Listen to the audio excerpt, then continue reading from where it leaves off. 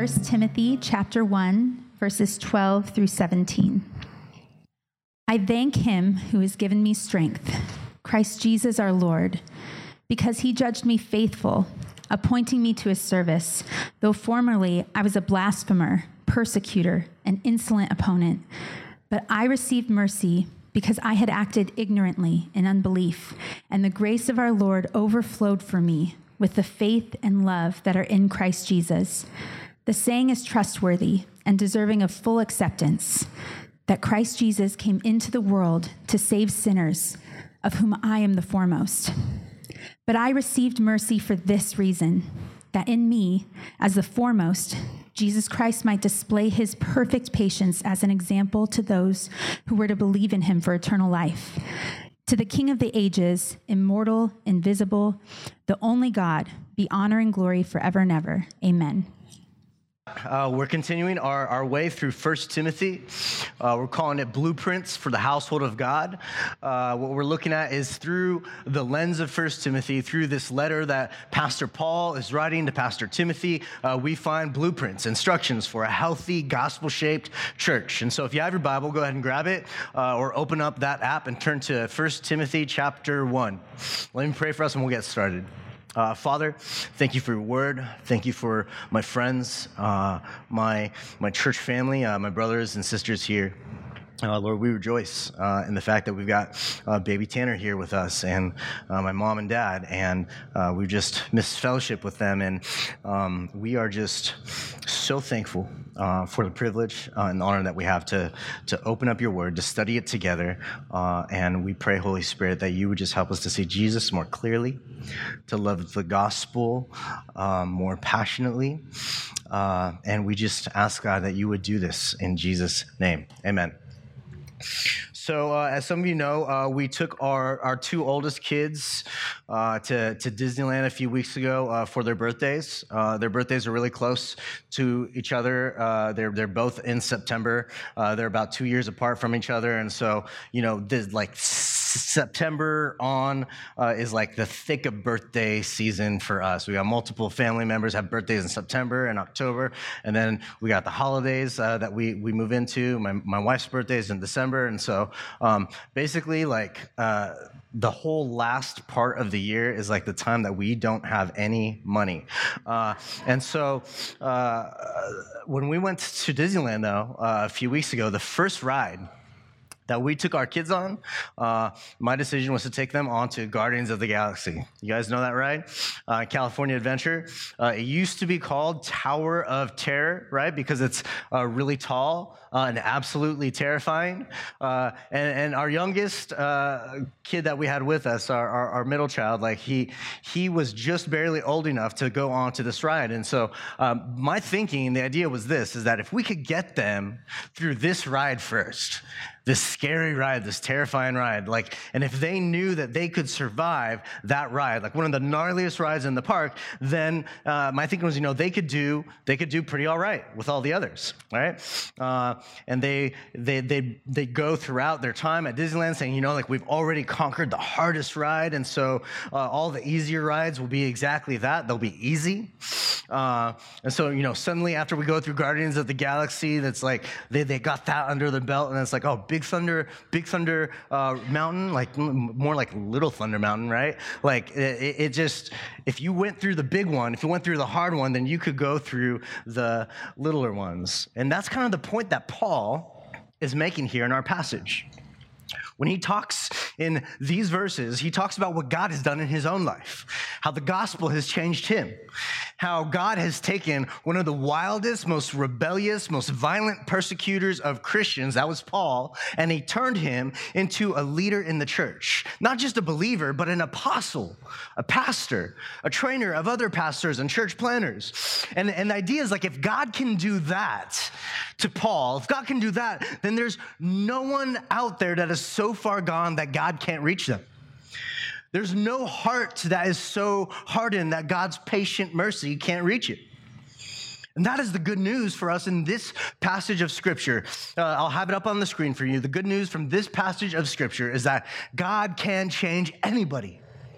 He can change anybody. There's nobody beyond the reach of God's patient mercy and his saving grace. Look, that is good news for us, right? Amen? That is good news for us. And many of us in this room, we know this firsthand. We know this firsthand. Like for some of you, you'd be the first to raise your hand and submit your own story as Exhibit A, evidence that God can change anybody. One of the things that I love about this church community in particular, as small as we are, as new as we are at this whole gathering as a local church thing, one of the things I love about it is how diverse our faith backgrounds are. Like some of us in this room, we were once atheists before we came to saving faith in Christ. Right? Raised, some of us were like raised unchurched, had no church background at all, or maybe you were raised in the church and then you're now what we might call like de-churched, right? Like you were raised in the church and you're like, this isn't really for me anymore, and so you stopped going, but now you've come to, and then you were like an agnostic or an atheist for a while, for a season, like I was myself, and then you come to saving faith in Christ. Some of us in this room, I'm thinking of a few of you that were like just straight up enemies of the church. Not only did you not believe, but you took pride in your unbelief. And you made it your mission to get your Christian friends to question their faith. I mean, that's true of like one of our key leaders here in this church, one of our core planting members. Like that was his goal. Like he lived his life trying to deconvert his Christian friends before he came to faith in Christ. And for some of us, maybe we had this very, very religious upbringing, regular church going, but you didn't quite know the gospel. Some of us were maybe self-righteous religious people, really involved in church, right? We served a lot, we gave a lot, we were participating in all these different ways, but you as the older you got, you came to understand that, you really had no real understanding of grace. You didn't really know Jesus. Let me tell you the good news in this passage again. God can change anybody. He can change any of us. The gospel can reach into any crevice of any heart and melt that heart of stone. And what we see now in this portion of 1 Timothy is a personal moment of worship where Paul just bursts out in praise because God is a God who can change anybody.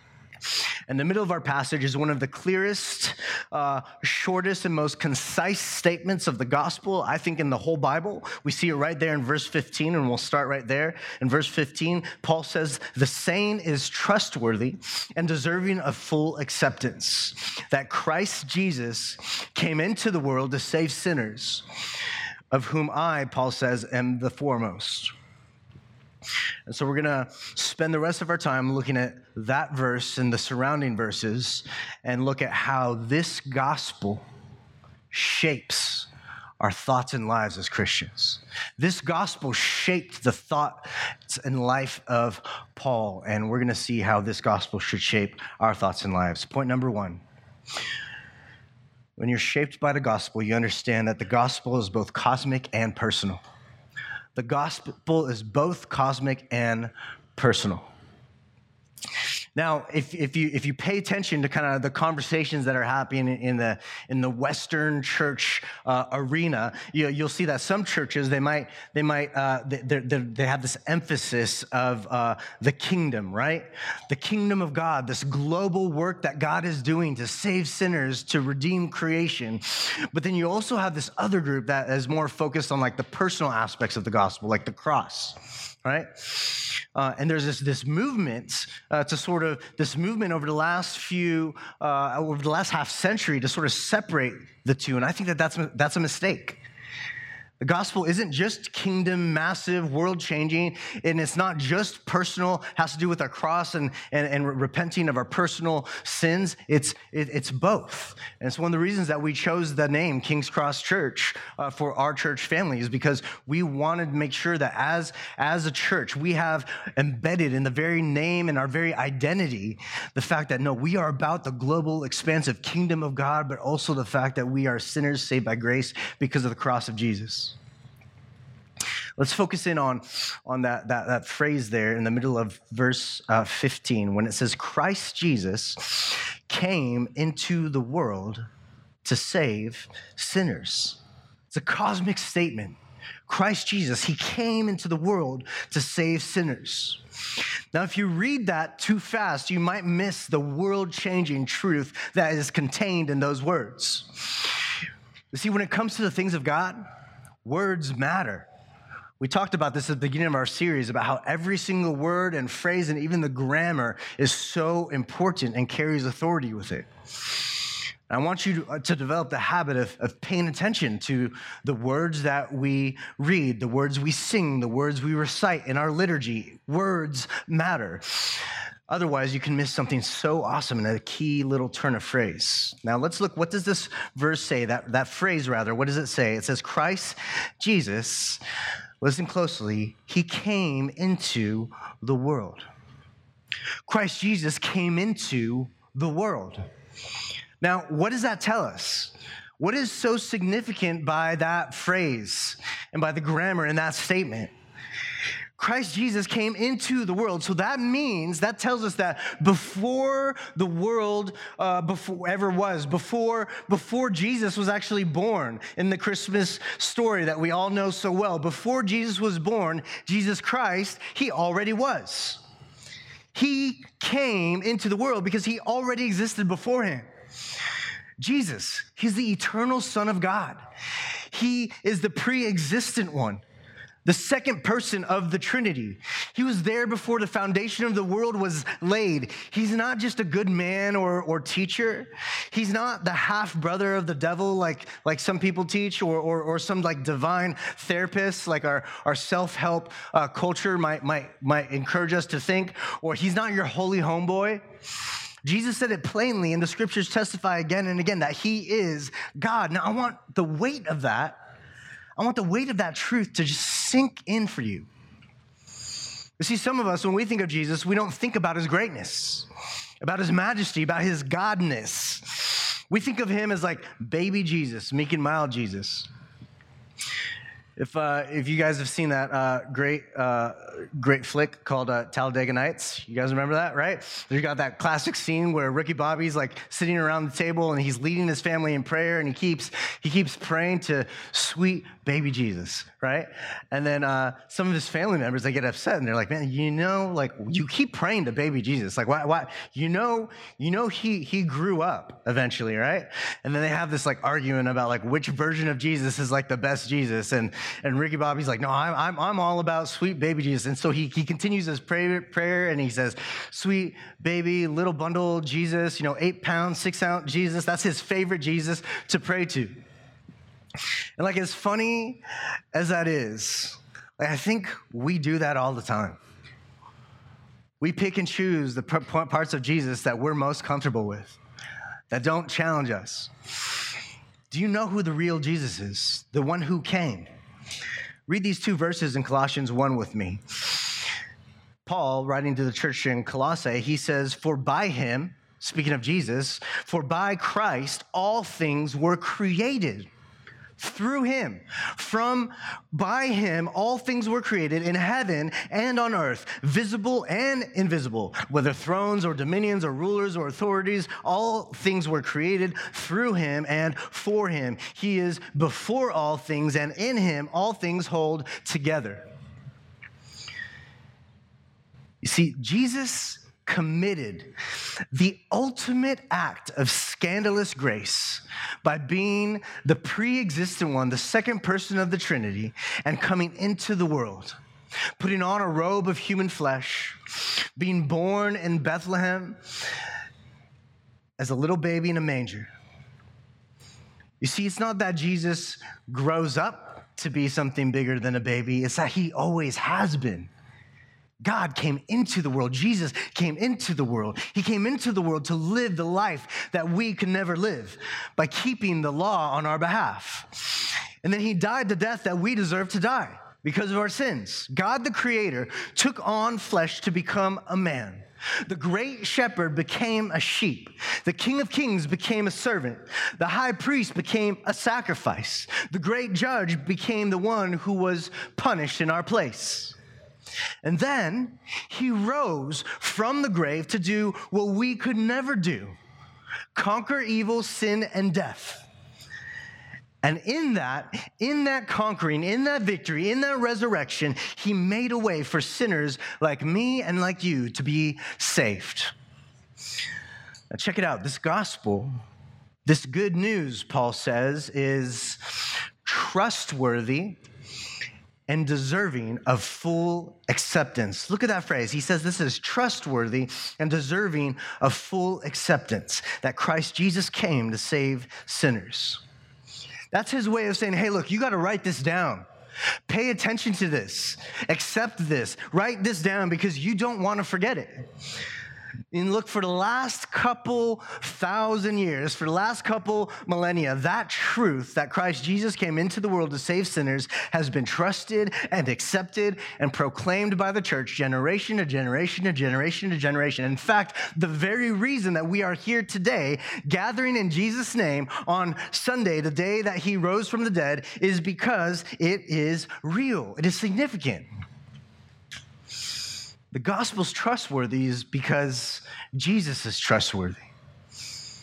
And this is in contrast to the false teachers that we read about a few weeks ago, whose words were built on speculation. Not on the word, but on speculation.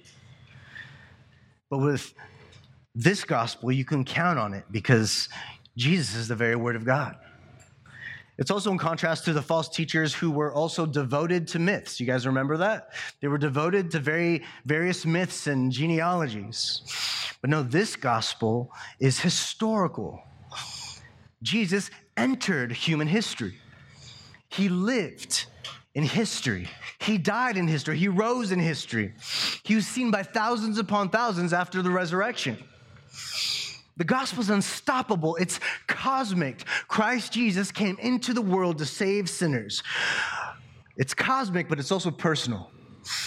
Look at verse 15 again. It says, the saying is trustworthy and deserving of full acceptance that Christ Jesus came into the world to save sinners. And Paul says, of whom I am the foremost.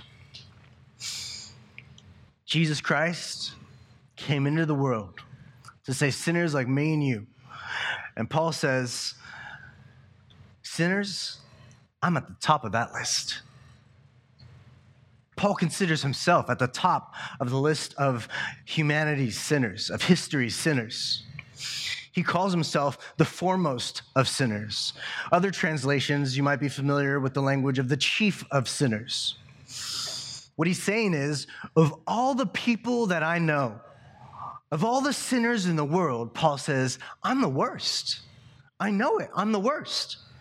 And if you actually look back at verse 12, it's as though he's thinking about what this gospel means to him personally. You see, when Paul talks about the gospel, he's not talking about like abstract theories. He's not running his mouth on rumors. He's not pontificating. He's speaking from his own personal experience. This leads us to point number 2, where I want you to see that if you're shaped by the gospel, you understand that nobody is beyond the gospel's reach. Number 2, nobody is beyond the gospel's reach. Go back now to verse 12 and 13, where Paul says, I thank him who has given me strength, Christ Jesus our Lord, because he judged me faithful, appointing me to his service, though formerly I was a blasphemer, a persecutor, an insolent opponent. Now let's unpack those words really quick. Blasphemer. What does Paul mean when he says that he was once a blasphemer? A blasphemer is somebody who spoke evil of Jesus. Somebody who spoke evil of Jesus' church. Basically somebody who threw up a middle finger to heaven. He even tried to get others to blaspheme the name of Jesus. Others who were followers of Jesus, he tried to get them to blaspheme the name of Jesus. For example, in Acts 26, we read that when he stood before King Agrippa, he was on trial for professing the faith. And he says in Acts 26, verse 9, beginning in verse 9, he says, I myself was convinced that I ought to do many things in opposing the name of Jesus of Nazareth. And I did so in Jerusalem. I not only locked up many of the saints in prison after receiving authority from the chief priests, but when they were put to death, I cast my vote against them. And I punished them often in all the synagogues and tried to make them blaspheme. He's talking about all the Christians now that he could find. And he says, and in raging fury against them, I persecuted them even to foreign cities. The second thing he calls himself is a persecutor. A persecutor. A persecutor is somebody who was like a cold-hearted enemy of Jesus. He had deep hatred for Jesus and his followers. You see, before Jesus miraculously saved him, Paul was a religious zealot. He was like the equivalent of a jihadist. The first time we actually see Paul in the scriptures is in the book of Acts, where he went by the name of Saul. And in the book of Acts, he oversaw in Acts 6 and 7, he oversaw the stoning of Stephen, who's the first recorded martyr. And when the church scatters in panic and fear, we see that it's Paul who actually leads the charge to go after them, arresting whoever he can, imprisoning whoever he can, killing whoever he can. His mission, he made it his life mission to destroy the Christian church. He straight up admits that to the church in Galatia. In the Galatians 1, verse 13, he tells that church, he says, you've heard of my former life in Judaism, how I persecuted the church of Jesus, how I persecuted the church of God violently and tried to destroy it, tried to level it. He also describes himself as an insolent man. An insolent man. And an insolent man is basically somebody who found satisfaction in insulting and in humiliating people. Insolence is like a mixture of both arrogance and violence. Arrogance and violence, you stick it in a cocktail, shake it up together, that's what insolence is, right? And Paul made it his personal mission to destroy and humiliate anyone who worshiped Jesus. That is until he saw the resurrected Jesus and was miraculously saved. Man, this is what I love about Paul's story, is that Paul was actually on his way to Damascus to kill Christians. When he was on that Damascus road, he was on his way to seek and hunt down and kill Christians when Jesus comes and transforms Paul's heart and mind. I mean, if there was anyone that you think did not deserve God's love and mercy and salvation, it was this guy, Paul. Look what he says in verse 13 and 14 of 1 Timothy 1. He says, though formerly I was a blasphemer, persecutor, and insolent opponent, but I received mercy because I acted ignorantly in unbelief. And the grace of our Lord overflowed for me with the faith and love that are in Christ Jesus. Now, really quick, I don't want you to misunderstand what Paul's saying here. He's not saying, look, God showed me grace because I was ignorant. It's like when you tell the officer, like, no, officer, I didn't know it was a 35 zone, right? And he's like, sir, you were going 75 in that 35 zone. Like no excuse is gonna get you off the hook, right? Saying you didn't know is not going to cut it. So that's not what he's getting at when he says that he acted ignorantly in unbelief. To help us understand this, you got to remember the people that were causing issues in this church, the ones that Paul charged Timothy earlier on to address and confront. These were the people that were saying, hey, if you keep the law, if you're a really good religious person, then you can be right with God. Totally void of the gospel. Nothing, no grace in that. Just if you try really hard, if you obey the law, if you keep the law, then you can be right with God. And Paul is saying here, man, those guys were so off. Like, look at me. I kept the law. I kept the law. No one kept the law better than me. I followed all the rules for the law. I killed Christians for the law. I thought God was stoked on me because of all that I was doing, all my whole repertoire of all the things, the great things that I did because of the law. But when Jesus showed up, Paul realized, like, no, you know what? I'm not a follower of God at all. I was ignorant. In other words, he says, look, there was hope for me. There's hope for, and he's saying, look, if there was hope for me, then there's hope even for the false teachers that I'm telling you to confront in the church. There's hope for them too if they repent. There's hope for anyone who doesn't know the gospel.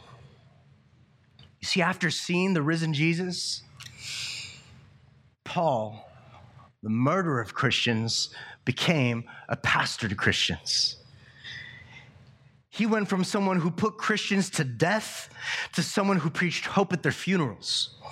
He went from devoting his entire life to destroying Christianity to surrendering his life to spreading it, planting churches, being an apostle to the Gentiles, spreading the good news to the ends of the earth. And he paid the price for it too. He paid the price for giving his life in service to Jesus. He was made homeless. He was beaten. He was on the run from his former comrades. He was imprisoned for a single reason, that he wouldn't stop preaching about the resurrection of Jesus. Paul's saying here, he's saying, look, man, look at my life. Look at my life, guys. Look at my life. Do you think a persecutor of the church, an insolent man like I was, a blasphemer, would act the way that I'm acting now? Preaching, planting churches, training up pastors, visiting different churches to encourage them to press on in faithfulness? But see, when he meets Jesus, when Paul meets Jesus, his former team, they turn on him. The religious zealots, that he was once one of them, they start harassing him. They put a bounty on his head. They had him arrested. They attempt to assassinate him multiple times. This is what I want you to see. The gospel changed Paul. The gospel changed Paul. And what does that tell us? It tells us that nobody is outside the gospel's reach. Nobody. He was the worst, but that made him the best example of what the gospel could do. If God could be patient with him, with a guy like Paul, and change him, then anyone can get in on this. Anyone can get in on this. Paul straight up says that in verse 16. Don't miss what he says. He says, but I received mercy for this reason. Here's the reason he received mercy. That in me, as the foremost, as the chief of sinners, Jesus Christ might display his perfect patience as an example to those who were to believe in him for eternal life. Do you see what he's saying? Did you catch what he's saying? He says the purpose of God's grace towards someone like Paul was to demonstrate and display God's patience towards you. And to demonstrate God's patience towards every person. Every person. If God could do that for Paul, how much more could he do that for us? And so if you're sitting here thinking, man, God can never forgive me. God could never save me. He could never want me. I've fought against him. I've ignored him. I've opposed him. I've rebelled against him, and I even liked it. If that's you, know that there's patient mercy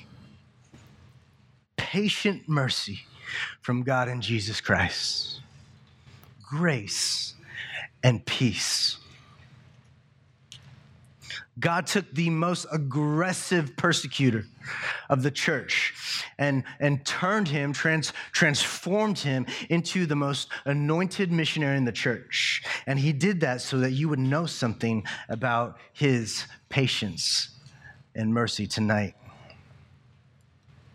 Look, no matter where it is that you're at, no matter where it is that you come from, no matter what it is that you've done, no matter what what doubts have crept in, whatever skepticism you once had, you are not beyond the mercy of God. His grace reaches deeper than your sin. It reaches wider and farther than your selfishness and pride. His mercy suffers longer than your rebellion ever did. If you'll just turn to him now. This saying is trustworthy and deserving of full acceptance, Paul says, that Christ Jesus came into the world to save sinners. Look, Christianity is the only religion that is inherently for bad people. Christianity is the only religion that is for bad people, for jacked up people like us. You see, every other religion says if you're good enough, God will accept you. But the gospel says, no, you're worse than you don't even know. But God still accepts you and adopts you in Jesus. Every other religion says you got to do these things. You got to fall into these categories, and then God will be pleased with you. But the gospel says, no, Jesus, he did it all. He did it all for you. He pleased the Father with his life. And he went to the cross to satisfy God's wrath in your place for your sins. Christianity says, I'm all wrong. I'm messed up. I'm all wrong. But Jesus Christ, he makes it all right.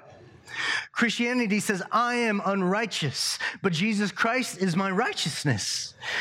It says, I am worse than I can imagine, but Jesus Christ is better than I could ever dream or fathom. It says, I am my worst problem, and Jesus Christ is my only solution. It says, I am God's enemy, but Jesus Christ calls me friend. It says, I'm a child of the devil. That's what Ephesians 2 says, but Jesus Christ made me a child of God. I am under the wrath of God, but Jesus Christ put me under the love of God. I am a sinner, but Jesus Christ is my Savior. I am dead, but Jesus Christ has made me alive. He's made me new. He makes me new to walk in a new life. The gospel is for sinners like me. It's for sinners like you. It's for bad people like us. That's why when Jesus was being criticized for hanging out with sinners, and all the people were kind of criticizing him for that, what did he say? He said, I didn't come to call the self-righteous, but for sinners. That's who I came for. That's what we are. The gospel does not call us to try harder. The gospel calls us to Jesus. He's the only one who could keep the law, and he kept it for us and died on our behalf. And see, when you start to finally see the gospel the way that Paul does, when you start to see the gospel the way that Paul does, it changes everything. Everything changes. This massive paradigm shift happens. You see, most Christians have been taught a diminished view of the gospel. We were taught that the gospel is just the door or the entry point into God's kingdom. But the Bible says, no, the gospel is so much more than that.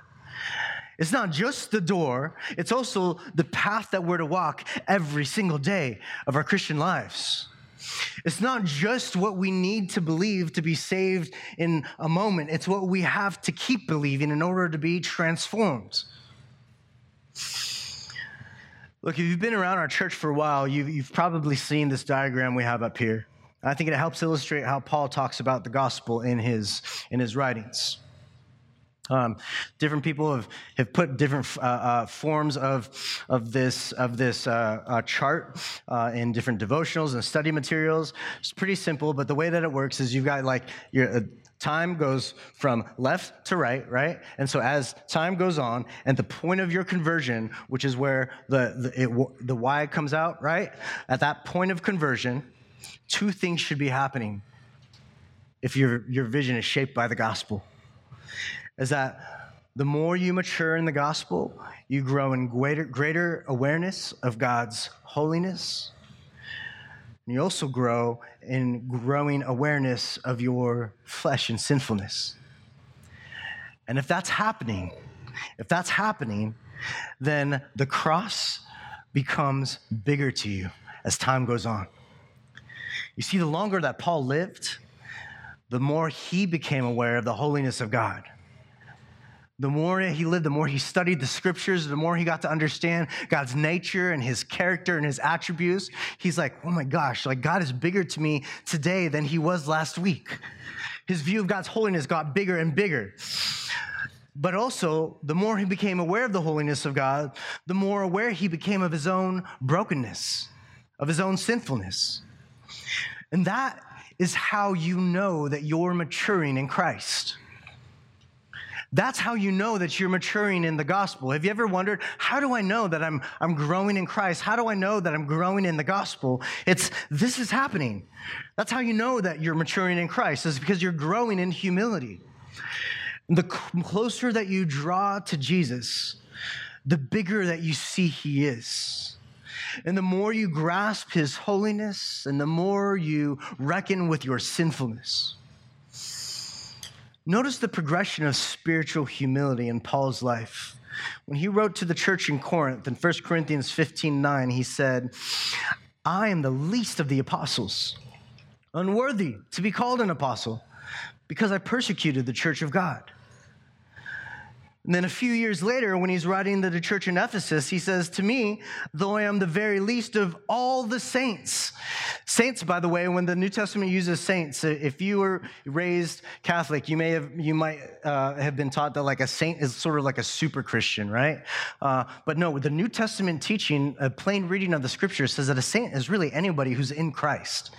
Everyone. If you are a follower of Jesus, then you are a saint. And a few years after writing the letter to Corinth, he writes to Ephesus, I'm the least of all the saints. So he goes from saying, I'm the least of the apostles, like the elite apostles, to now he's saying like, no, I'm the least among the saints, amongst all the Christians.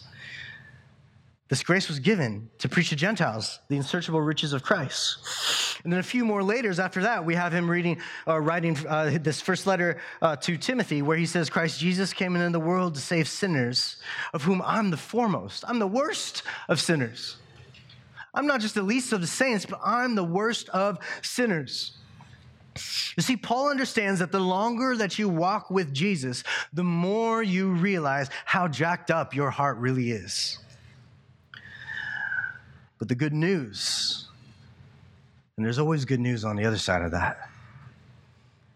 That's why we don't stay in despondence. That's why we don't beat ourselves up in guilt and in shame. There's always good news on the side of it.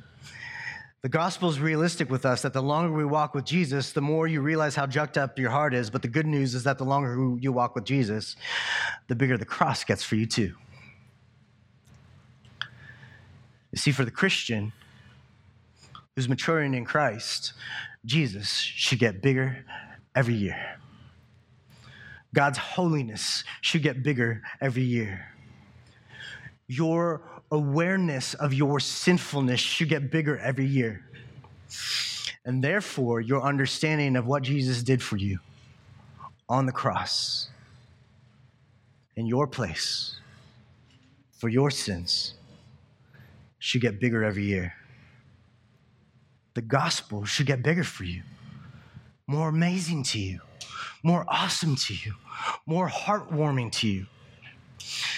It's like Aslan and Lucy in C.S. Lewis's Prince Caspian, the second book from the Chronicles of Narnia. There's this scene where Aslan and Lucy are together, and Lucy, the youngest of the Pevensey children, she looks up at Aslan after not seeing him for a while, and she says, Aslan, you're bigger. And he says, that is because you are older, little one. And she says, not because you are.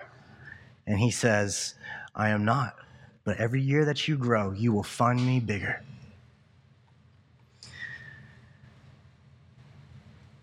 When you're maturing in Christ, the gospel gets more amazing, more awe-inspiring, more heartwarming, and more massive and magnificent with every new year. And so know that wherever it is that you're at, wherever it is that you've done or wherever you come from, the gospel can reach you. Christians should never get over the grace of God in our lives. It should never grow stale or boring.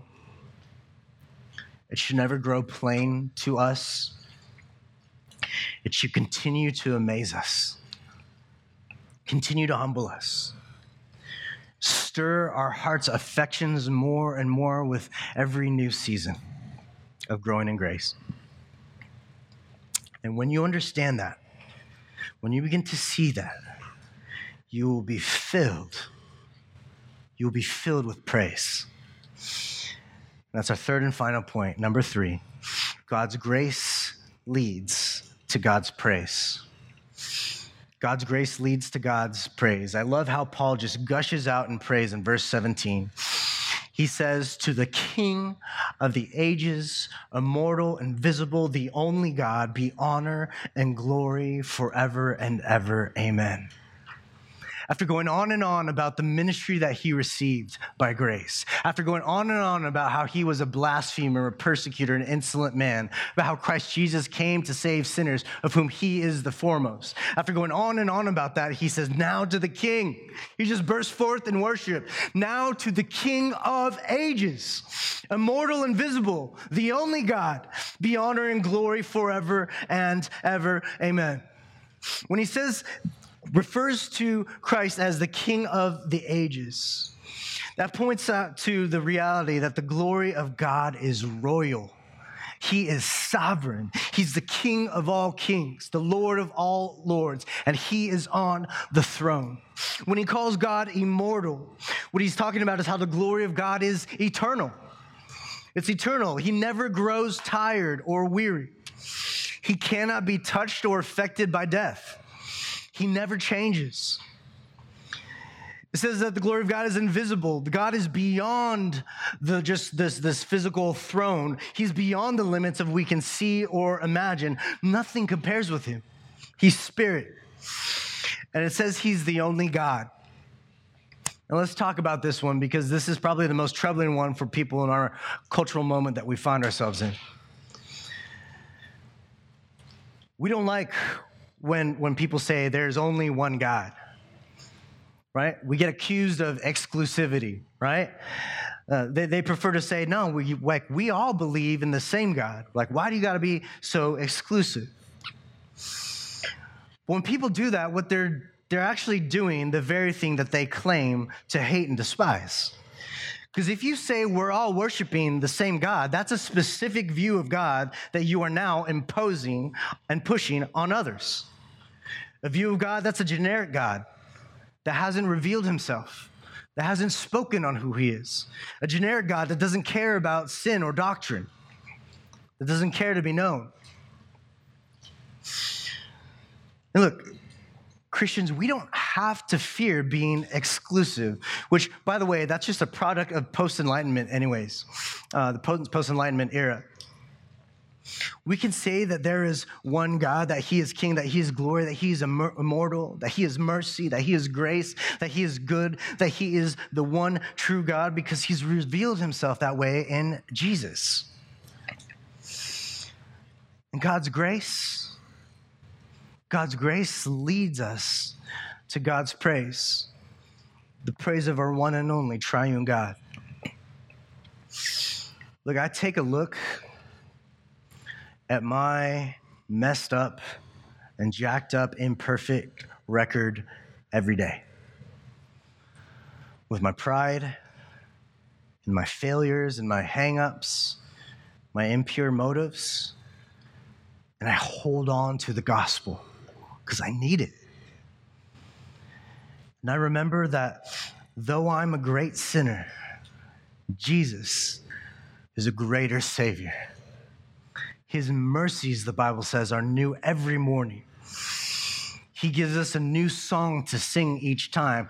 That doesn't mean that we all suddenly become like songwriters, like in the gospel, right? Like we're not all T-Swifting it just because we know Jesus now, right? And he's like made us go from death into life. Like when it means when the Bible says that he's given us a new song every morning is it's like whatever song of praise we have to him is as though we're singing it for the first time again.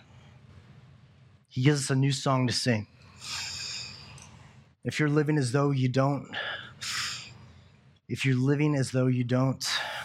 need him, you're not only lying to yourself, you're missing out. Before we close, I want to just give a few points of application. Like if this is all true, if our lives are shaped by this gospel, then what is that? How does this impact our behavior? All right. Here's some points of application for a gospel-shaped life. A gospel-shaped life pursues an ever-growing vision of the cross. My challenge to you is to ask yourself, man, are you seeing more of God's greatness today than the day you first believed?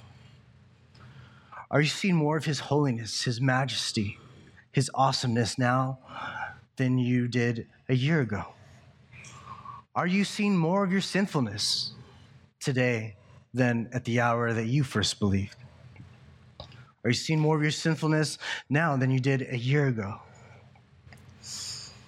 1 John 1, we're told that those who belong to Jesus, we need to walk in the light, right? Don't give into the impulse of self-righteous religion and putting on like a religious front to impress yourself and impress others and God forbid, try and impress him. No, walk in the light, 1 John 1 says. Don't hide your sin. Be open with your mess. Find someone you can be accountable to, that you can talk to, that they can pray for you. Don't hide from the community of the church, and don't downplay your sin either. When we hide from our sins, when we put on a front, when we fake it till we make it, when we downplay or fake or try to hide our sin, we end up with a truncated view of the gospel, to where that cross is not getting bigger and bigger as time goes on, but it just stays the same or even gets smaller. No, are you seeing more of his greatness? Are you seeing more of your sinfulness? Pursue an ever-growing vision of the cross. A gospel-shaped life also never underestimates the patient mercy of God.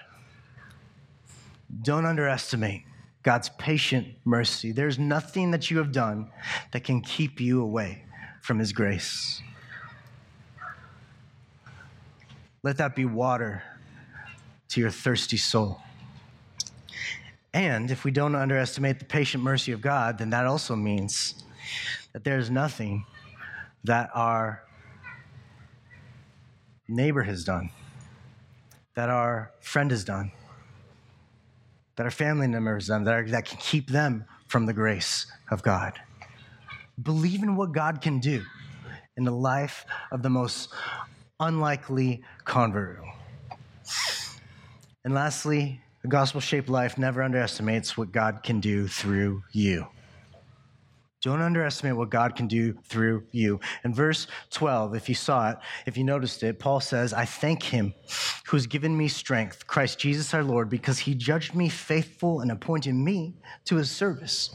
And then he goes on in verse 13 saying, look, what you see now in my service, in my ministry, what you see right now is not how I've always been. It's not how I've always been, but God has brought me a long way, and he can do the same for you. If God can make Paul this kind of a beast in the pulpit and trainer of planters and pastors and a pastor to many churches, if he could do that to Paul, man, imagine what he could do through you. Don't underestimate what God could do in you and through you. Listen, man, I can relate to that to a much smaller degree. I wasn't involved in the kind of nefarious stuff that Paul was, but I can relate to a smaller degree. I've lied. I've stolen. I've murdered, paid for an abortion. I've mocked believers. I've also been the self-righteous religious person who looked down on others, thinking I was better than they were. God came into the world to save sinners. Sinners like me. Sinners like us. Let me end our time with a quote from a friend of ours, Jared Wilson. He's a writer in residence at Midwestern Seminary in Kansas City. And I love his writing. He just has a way of taking the big things of the gospel and putting it on the bottom shelf for all of us to just understand. I commend his writing to you, Jared Wilson. But here's what he says in his book called The Imperfect Disciple, which I think describes all of us. Wilson says, Jesus' major contribution to the world was not a set of aphorisms or general truths. He was born in a dirty barn, grew up in a dirty world, got baptized in a muddy river. He put his hands on the oozing wounds of lepers. He let whores brush his hair and soldiers pull it out. He went to dinner with dirtbags, both religious and irreligious. His closest friends were a collection of crude fishermen and cultural traders. He felt the spit of Pharisees on his face and the metal hooks of the jailer's whip in the flesh of his back. He got sweaty and dirty and bloody, and he took all of the sin and mess of the world onto himself, onto the cross to which he was nailed naked. My soul is not much to look at, but it is safeguarded by the one who paid himself for me. This is really the only hope that we've got. Sin is our problem. Jesus is the answer. There's no two ways about it. And if you're not too good for him, you can have him. Thank you for listening to the King's Cross Church podcast. We'd like to encourage listeners to be part of a local church gathering. If you're ever in the Orange County, California area, we'd love it if you come by and visit on a Sunday morning. For meeting times and locations or any other information about us, please visit kx.church. There's no .com in that, just kx.church. Thanks again for listening.